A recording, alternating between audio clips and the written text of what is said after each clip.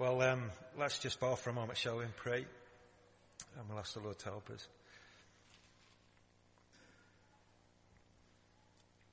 Father, these are significant moments. And we thank you for these quiet times when we can gather together corporately around your word. We thank you for it. And we pray today that you would be with us as we look into it. We pray that this would not be merely a mental or intellectual exercise. We pray that as we look into your word, that we would encounter you, the living God. We pray that you would speak to us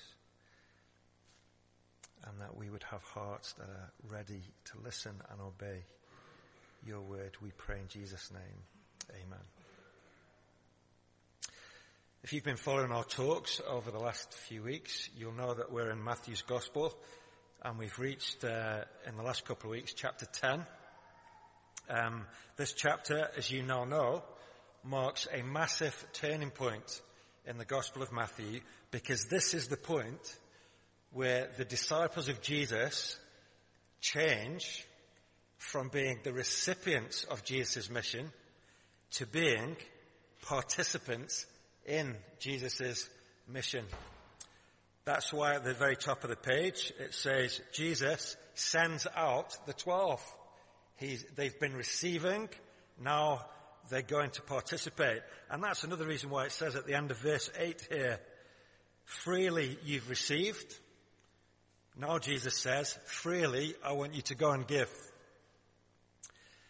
Last week and this week's talks kind of hand together, in the sense that last week we were thinking about why. This week I want us to think about how. And when I say how, I don't necessarily mean practical specifics, but more what should the mission of Christian believers look like in this world. Last week was all about foundations of Christian mission. This week I want us to think about the characteristics of Christian mission. There's at least a couple of significant reasons why I think that this chapter is all about characteristics. First of all, let me just show you a couple of striking things. One of the most striking things here is that as Jesus sends out his disciples into their world, he only says, in how many verses are there here? 42 verses in this chapter, there are 6 words on content. As Jesus sends his disciples out into the world, there are 6 words on content. You'll find them in verse 7. As you go, preach this message. The kingdom of heaven is near. Counted right? 6 words. That's not a long sermon. It's not a huge amount of content. That's it in this whole chapter. And I don't want you to misunderstand me. The content is extremely important. We'll get to that in a minute. But the fact is, the whole of the rest of this chapter is about how they are to behave, respond, act, even feel. This chapter is like a pep talk from the Commander-in-Chief, Jesus himself. This is how you are meant to do it, guys, is what Jesus is saying to them here. But the second interesting thing is that Matthew never tells us actually what happens as they go. Some of the instructions in this chapter, you may know, appear in some of the other Gospels. And in those places, the writers report a little bit about what happened when the disciples went out. But here, Matthew gives a whole chapter of instructions. When he gets to the end, just flick over the page. Chapter 11, verse 1, after Jesus had finished instructing his 12 disciples, he went on from there to teach and preach in the towns of Galilee. There's nothing about what they actually did. What we get is a chapter of instructions. It seems to me, sometimes people talk about the destination and the journey. It seems like Matthew isn't so concerned with where they end up. What he's interested in is recording Jesus' words about how they're meant to behave while they're going there. Matthew's much more concerned here about the journey than about the destination. So last week was why. Why is Christian mission important? This week is really all about how. Now, my aim today is to help you to see three broad characteristics of Christian mission that emerge from this chapter. But first of all, a little confession. We're only going to spend about the last 5 or 10 minutes thinking about those three broad characteristics. And the reason for that is we need to do something important first. I think personally this chapter is hard to grasp because there's a kind of relevance gap here. What has this chapter, with all these detailed and some slightly weird instructions, got to do with us? We read this chapter and it's all about the region of Galilee, not Rotherham. It's all about Jews who live there, not people who live here. And it's all ancient history from 2,000 years ago, not 2016. I have to tell you as well that many of the Bible scholars that I've read trying to work out what this means so I can talk to you about it, many of them even say this chapter doesn't really apply to us here because it's so specific and local to them. But as I'm reading, I want to say, hang on a minute, not so fast. This is not just some random historic document. This is the Word of God to us. This chapter is part of an unfolding drama planned by God, and it does actually all hang together coherently. And so I think there are many things we can learn from this chapter about the why of Christian mission. But before I give you at the end my three broad characteristics, we need to do some groundwork first to identify what the big connection is between their time and our time. There's something that they are doing here that I think we also are meant to be doing now. And as a result of that, there is one big idea that is simmering away under the surface of this text.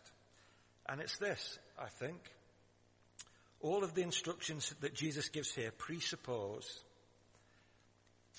the vindication of Jesus as the ultimate king. I think that is the big thing that connects what they're sent to do in their time and what we are sent to do as Christian believers in our time. In fact, given our theme, we might even say that this is the key, number one, primary characteristic of Christian mission, that Jesus has been vindicated as the ultimate king. If we understand that as the key idea, I think it will be a lot easier for us to draw some right principles from how they did their mission so that we can be on mission too in God's way now. So let me take a little bit of time, most of our time even, to show you what I mean by that statement.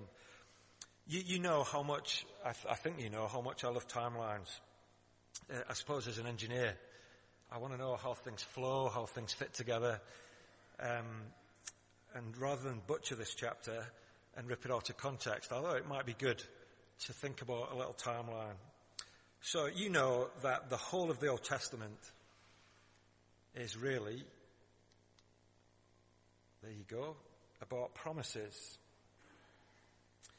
that God made over many years of history, that one day a king would be born who would come to bless and save the world.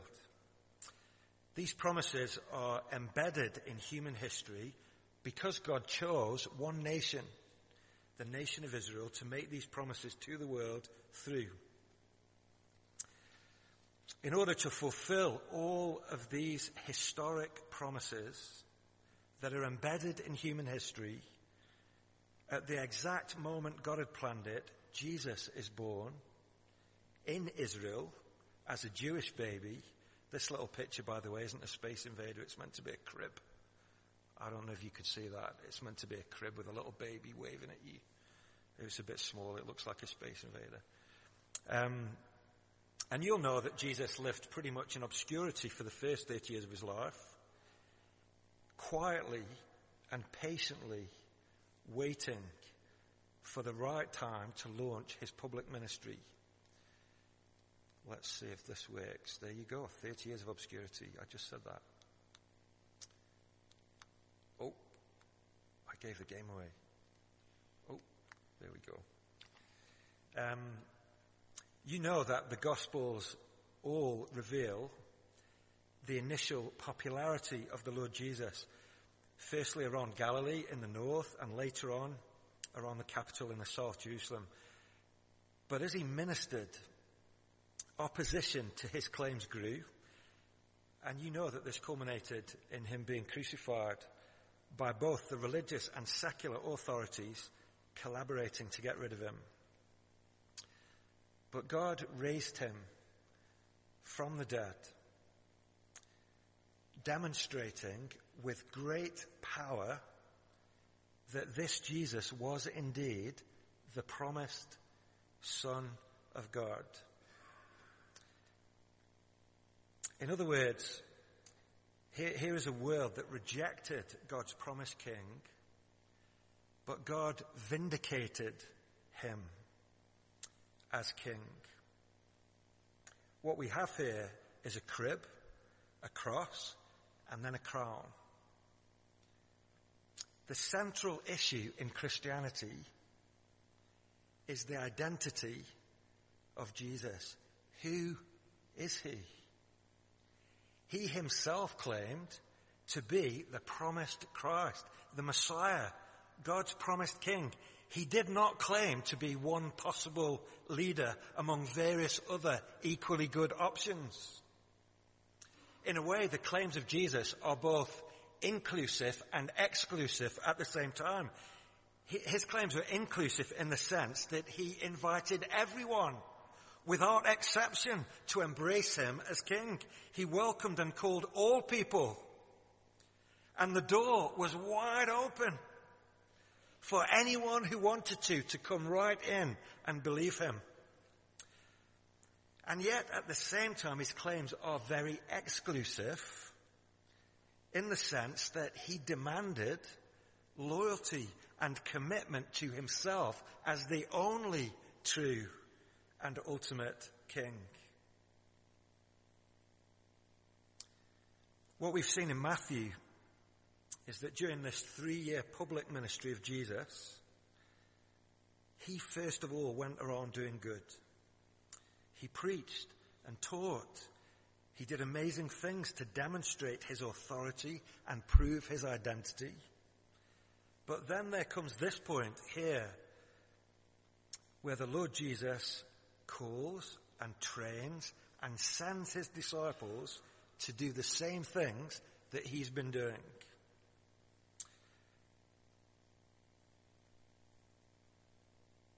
This timeline is important, and the 6 words of content that Jesus gives them is crucial. Their task is to go local. Jesus says it here. Verse 5, do not go among the Gentiles or enter any town of the Samaritans. Go rather to the lost sheep of Israel. And as you go, preach this message: the kingdom of heaven is near. Their task is to go local to their fellow Jews, simply where they live, and proclaim that Jesus is the King and the kingdom of heaven is near. Remember that as they do that, they're speaking to people who know all the promises of God. They know the Old Testament. These are a people who ought to have been waiting for the king, and that king has now arrived. This is a nation that Is this a metaphor that can be used? This is a nation that's waiting at the bus stop for the bus to arrive. And the job of the disciples is to go to the bus stop and say, hey guys, the bus is coming. The king is near. The kingdom of heaven is near. That's their job. These are people who should have been waiting for that.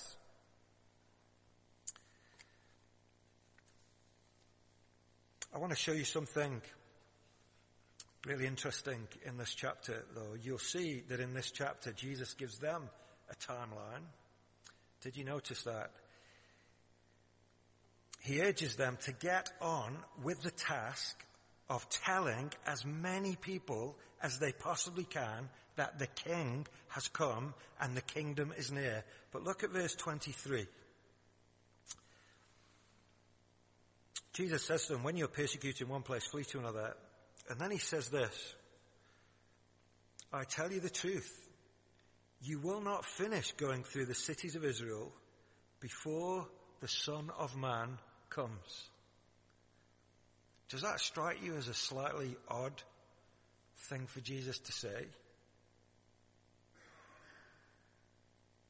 Their job is to go local and to proclaim that Jesus is the coming king to their fellow Jews.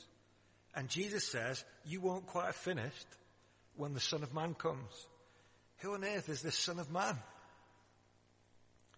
Spoiler alert. It is Jesus. You know that. But has he not already come? Or is Jesus talking about some kind of dramatic second coming at the end of the age? It does seem to be a weird turn of phrase. And if he's talking about Jesus' second coming at the end of the age, surely all the cities of Israel know by now that Jesus has come. What is Jesus alluding to by this phrase? First of all, you may know that this does seem to have been Jesus' favourite title for himself. It's like Jesus most enjoyed talking about his humanness. I'm reminded of the Narnia stories by C.S. Lewis. And in The Lion, the Witch and the Wardrobe, there are 4 children, Peter, Edmund, Lucy and Susan. And they are all referred to, the legend was that in Cair Paravel, when the sons and daughters of Adam sit on the throne, that's how they were referred to, the sons and daughters of Adam. It kind of reminds me of that. The Son of Man is human. But this is not just a title made up by Jesus that he liked to use. It is actually hugely symbolic, because exactly the same title appears way back in the Old Testament as one part of the historic promises that God had already made to his people. So we're going to digress. Just bear with me as I explain a little what this description is intended to conjure up in our minds. Centuries before Jesus was born, many Jews were in exile in the Babylonian Empire. Some of you are here with us from the Persian Empire. This is the region of the world where many Jews were in exile. One of these exiles was a Jewish prophet named Daniel. He was an extremely gifted administrator who worked in the royal court, and he was a thoroughly godly man. And he records for us in the Old Testament book with his name, in Daniel chapter 7, a bizarre dream that he has. And in the dream, he sees 4 beasts. So just bear with me. There's a lion, a bear, a leopard, and then fourthly, an unidentified, ferocious beast. And Daniel tells us later that these 4 beasts represent successive, brutal, earthly empires. These empires rise and fall and succeed one another, and they consume people. But during the vision, Daniel also gets a sort of parallel glimpse of what is going on in heaven. while all of this turbulent history is raging on planet Earth, Daniel's gaze sees something of what is going on in heaven. He sees the throne of God, transcendent and high above all the chaos of this world. God himself is beautifully and powerfully described as the Ancient of Days. What a great title that is. The Ancient of Days, seated on his amazing, unshakable throne. It makes me think of, Gandalf in Lord of the Rings. He was about 7,000 years old with his wisdom and power. This Ancient of Days, though, is all pure white and blazing fire. And there are literally thousands upon thousands of beings bowed before him. In this scene, heaven's throne room is portrayed as a court. And Daniel sees books being opened. There's anticipation, and you get the sense that decisions are about to be made. Judgments are about to be passed down in this court. And as everyone waits for these awesome proceedings to begin, the door opens. Thousands of heads turn around. Thousands of people stop breathing for a moment as the door opens. And everyone turns around to see what the interruption is. And after all the weird and wonderful symbolic beasts, what we see is a man, a human being, who walks right in through the door into the very throne room of heaven. Here is how Daniel describes this glorious arrival. Just move it on for us. Okay, until the Son of Man comes. And again, here you go, let me read to you. In my vision at night I looked, and there before me was one like a son of man. You remember that? Coming on the clouds of heaven. He approached the Ancient of Days. He was led into his presence. He was given authority, glory, and sovereign power. All peoples, nations, and men of every language worshipped him. His dominion is an everlasting dominion that will not pass away, and his kingdom is one that will never be destroyed. That makes the hairs on the back of my neck stand up, doesn't it, you? Which son of man, or if you like, which son of Adam could do this? Which person do you know in human history who could come on the very clouds and be brought into the throne room of the universe and be given every honor that can be bestowed and receive the worship and adoration of every tribe and nation and language? Who is this person? When a Jewish person who knows the Old Testament hears the description or title, the Son of Man, where do you think their mind goes? Right here to Daniel chapter 7. Who is this one like a son of man, a human being who comes right into the presence of God as a king, mighty, a worthy human king? Don't forget, there are beasts here that Daniel saw that symbolized earthly kingdoms. Who is this king who stands and reigns above every other kingdom? When I was younger, we used to sing a song in our church. I don't know, maybe we've sung it here, I don't know. And it had these words: restore, O Lord, the honor of your name. In works of sovereign power, come shake the earth again, that all may see and come with reverent fear to the living God, whose kingdom shall outlast the years. Daniel caught a glimpse of exactly that. Here is a kingdom that will outlast every human kingdom. And the question for a Jew would be, who is this person that Daniel describes seeing? Do you ever play the game Last Man Standing? This is Last Man Standing. This is what Daniel sees is the greatest king over all other kings, whose kingdom shall endure forever. Now, I said we would digress. What was it that Jesus said in his timeline? Go local, but you won't have finished the task before the Son of Man comes. I think this is what Jesus is referring to. This very scene in heaven that Daniel caught a glimpse of. You will not complete the task of going to every town in Galilee before the Son of Man comes. Comes where? Where is the Son of Man coming? You won't have completed this task until the Son of Man comes to heaven. You will not have finished telling people when he comes and opens the door of the courtroom in heaven and walks right in, head held high and glorious, to claim his rightful crown.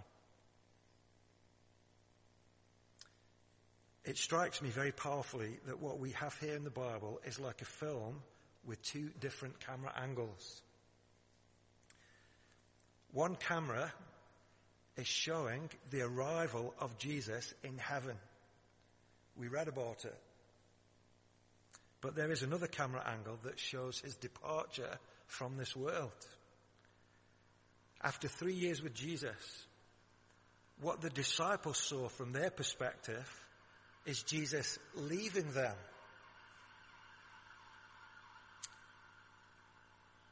The disciples saw Jesus ascending in the clouds to heaven where he had come from. They see him go, but where did he go? Where did he go? Where did he go? They saw him rise from the dead and ascend on the clouds. What they see is the camera angle of him leaving.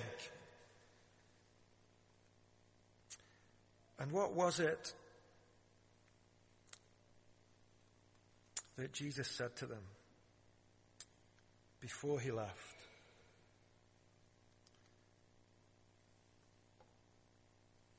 Then Jesus came to them. This is at the end of Matthew.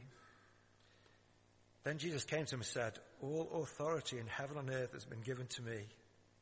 Therefore go and make disciples of all nations, baptizing them in the name of the Father and of the Son and of the Holy Spirit, and teaching them to obey everything I've commanded you. And surely I am with you always to the very end of the age. What they see is him, he knows where he's going. They see him disappear. In the next moment, what Daniel sees happens in heaven. Do you get that? What is amazing about the Bible as a book is that we get to see the arrival of Jesus centuries before in the book of Daniel, before we even find out who this Son of Man actually is. It's not until Jesus comes that we realize that he is the Son of Man that Daniel sees coming into heaven and claiming the crown.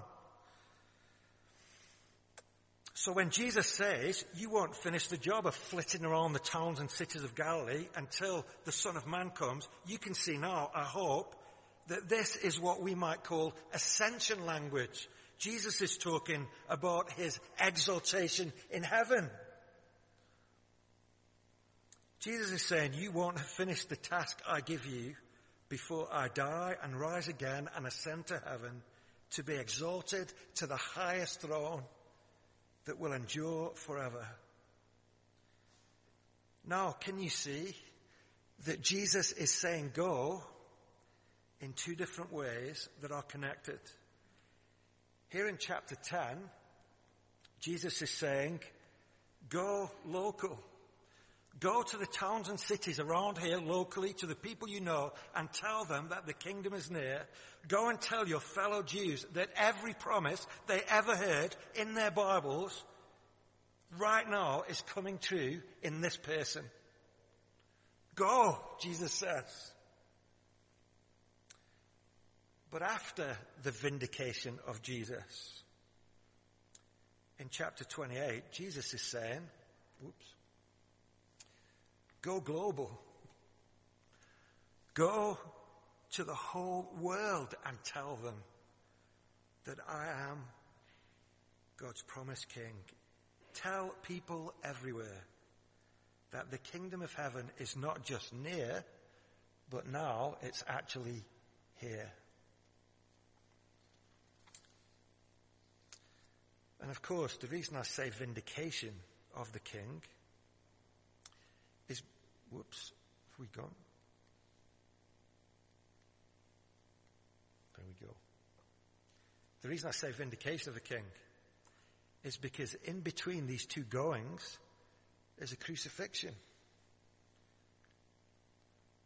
Jesus sends these disciples locally to proclaim that the king is here. But as a nation, Jesus is rejected,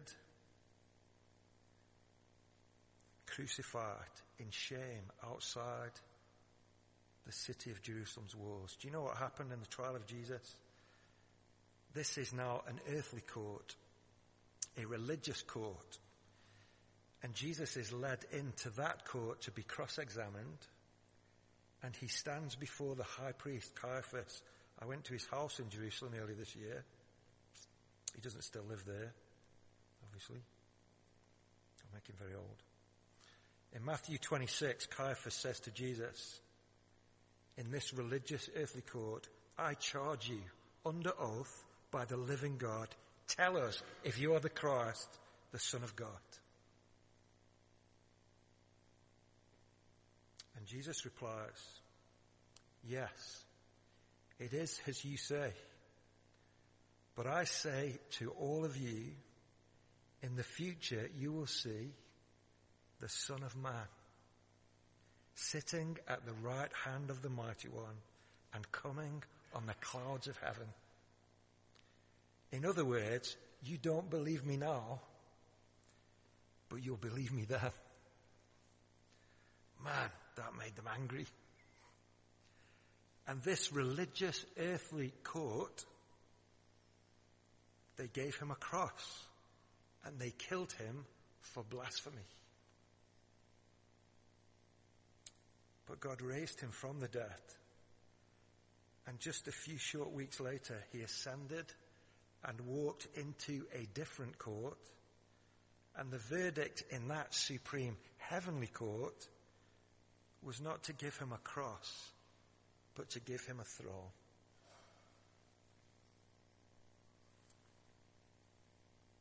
Jesus vindicated, rejected by man, vindicated in heaven.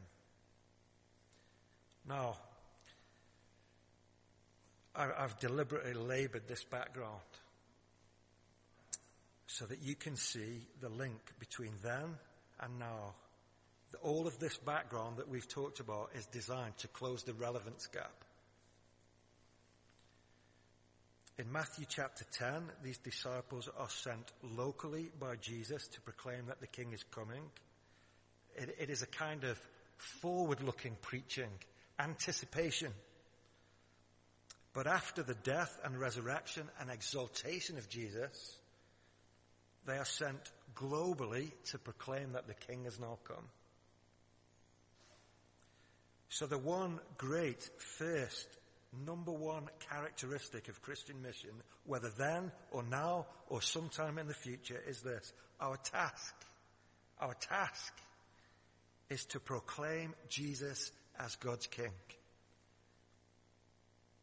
Our task is to call people to bow their knee and their heart to him. Our task is to warn people that rejecting him is the most serious crime that you could ever commit. The question here is one of who is in charge. The question here is one of ultimate reality. The world will tell you that we are in charge. God says that Jesus, his son, is the everlasting and ultimate King. That is the central issue. That is, in the end, our mission. Now, you might remember about 4 hours ago, I said I had 3 broad characteristics. Do you remember? It was a long time ago now.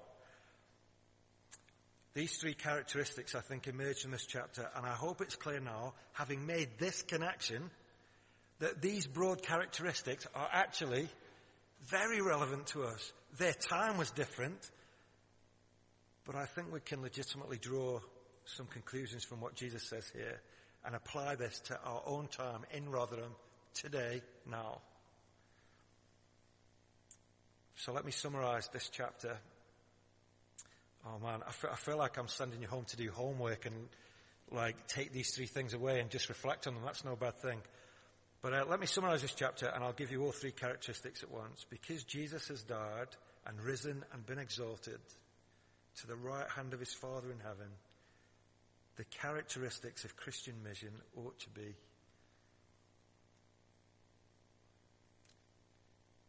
energy, wisdom, and confidence or courage. I think these are the main points of Jesus' training program for his own disciples right here. He says to them, be energetic, be wise, and be confident or courageous. So I want to say the same to you. Let me briefly outline where I get those 3 broad ideas from. First of all, be energetic. There are some weird instructions here. Jesus says some very specific and slightly weird things to his disciples here. No money, no staff, no coat, no sandals. Verse 9. I think the point of all this is Jesus saying to his disciples, guys, travel light. There are people here in our country who desperately need to hear the good news that the kingdom of heaven is near. There's an urgency about this mission. For Jesus, I want to tell you, there is no time to lose. Jesus is saying to his disciples, don't spend your whole life planning it. Just get on and do it. Be flexible, adaptable, be light on your feet. But whatever you do, do not fail to actually go. Don't just talk about reaching these people. Be brave and actually love people enough to go to where they are and tell them. I don't think we're meant to take this literally and go barefoot around Galilee like they did. But you get the point. What we can draw from this, legitimately, is the sense of urgency. Jesus is the King. People need to know that he's the King. Jesus says, stop messing around with stuff that doesn't matter and get on with what you're meant to be doing. You get that sense? He is inspiring them to urgent action. I think it's amazing how much this reflects the Sermon on the Mount too. Stop worshipping money instead of Jesus. Stop spending your whole time worrying about yourself and your life and your future and your this and that and the other. You have a Father in heaven, Jesus said, who loves you. Get on mission and go. It's kind of, if Jesus is King, Christian mission should not look anemic and lame and pathetic. It should look lively and sharp and energetic. And it seems to me that's what Jesus urges here. Oh, what did I say secondly? Be wise. Oh man, the words of Jesus here. For all sorts of reasons. Let me highlight 2 areas of wisdom that are evident here. We'll just flick on one slide. Go on, I'll let you do it. First of all, there is wisdom in being relational. I think this works 2 ways. Firstly, this kind of mission for and with Jesus, you can't do it on your own. At the start of this chapter, Jesus has 12 disciples. Matthew lists them all in 6 pairs. 2 pairs of brothers even. And then 4 other pairs. The other Gospels tell us that Jesus sends them out in 2s. And the point is, I think, that these guys are not meant to be lone rangers. They're meant to rely on each other, to work together, to challenge one another, encourage one another, support one another. I want to say to you, this is one of the reasons why being part of a church family like this one is so crucial. You can't be a Christian and be on mission on your own.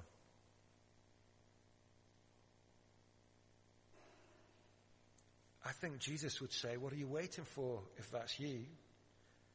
Don't hesitate. Commit to King Jesus and commit to his cause and commit to one another in this great task. But secondly, this mission actually involves not just being relational in terms of working together, but being relational in terms of actually going to people. This mission of Jesus is not a theoretical mission. It involves using words and going and talking to people, real people, not theoretical people. It involves love and kindness. This week, some of us in our church have been at a conference. I've been personally deeply challenged by how easy it is for me in ministry to be so busy doing things, planning things, that I personally fail to go and engage with people. I think you would agree with me that it is increasingly the case in our modern culture that people who need to know Jesus will not necessarily come to church. We live in a kind of post-Christian culture, and we are going to need to go out to find people where they are and learn how to engage with people outside the church. And that is hard and costly. But secondly, I think there's wisdom here from Jesus. Let's have one more slide.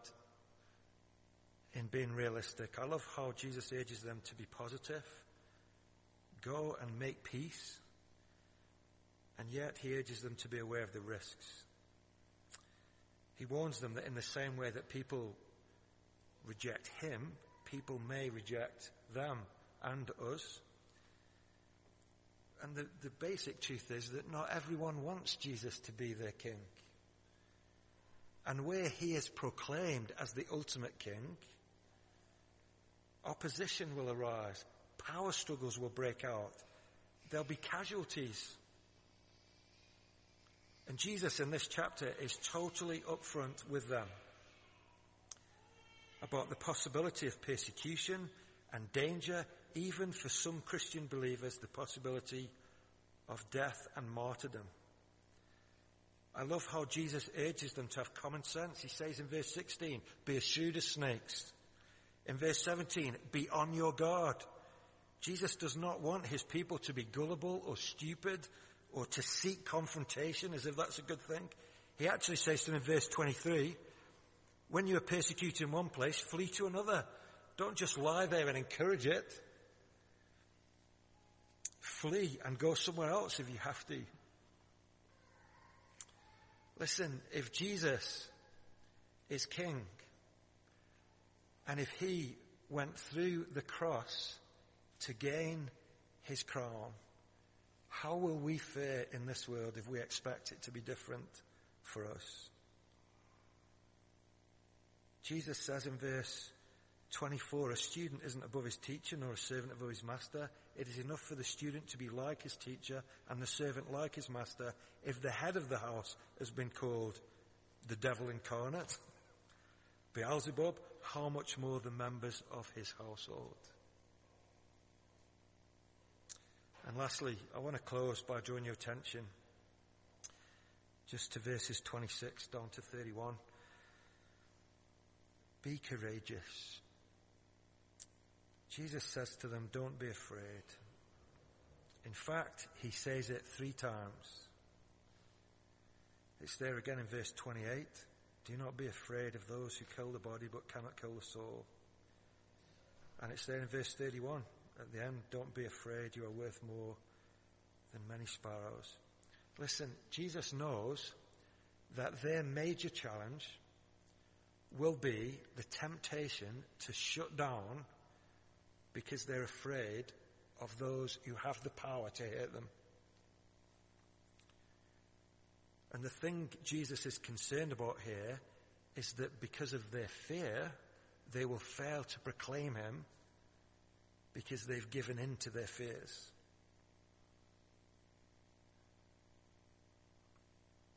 Verse 27, what I tell you in the dark, speak in the daylight. What is whispered in your ear, proclaim from the roofs. Do not be afraid of those who kill the body, but cannot kill the soul. Jesus gives so many encouragements to them here.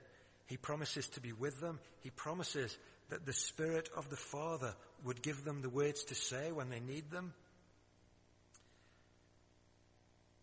And Jesus says here, not least, that they are precious to God, their Father in heaven, who even knows the number of hairs on their heads. Some of you young people are at school. You know how hard it is, even mentioning the name of Jesus. But Jesus knows you. He knows how hard it is for you to stand up for him. But he is with you as you do that and will give you courage. Well, we've been asking, what are the chief characteristics of Christian mission? I've suggested to you that the overarching issue here is the proclamation of Jesus Christ as the ultimate King. And because of this one great central fact, our task as Christian believers is to give ourselves to this mission with energy, with wisdom, and with boldness. I think this is as true for these disciples as it is for us here in Rotherham 2,000 years later. And it's true for every Christian in every age. And I want to say to you, let's do it for him. Let's do it together. And let's do it so that lost people in our communities will be found by Jesus the King. And if you are here today as someone, I don't know, if maybe you're curious about Christianity, I pray that this chapter would speak to your heart too and draw you to Jesus. Jesus will have you if you will have him to be your King. The door is wide open for you to come in and find forgiveness, cleansing, power, and purpose. Let's pray, shall we?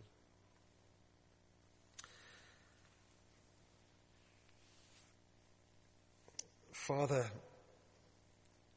we thank you for your mission in this world to seek and to save lost, rebellious, guilty people like us. Father, we thank you for Jesus, your Son, who came into this world to save sinners. Please, would you stir our hearts to receive Christ as our King and to be on mission as your people here in Rotherham. Father, may you be pleased to use us to bring many precious souls to Christ. Would you encourage and strengthen our hearts and help us not to be afraid, but to be bold. We pray in Jesus' name. Amen.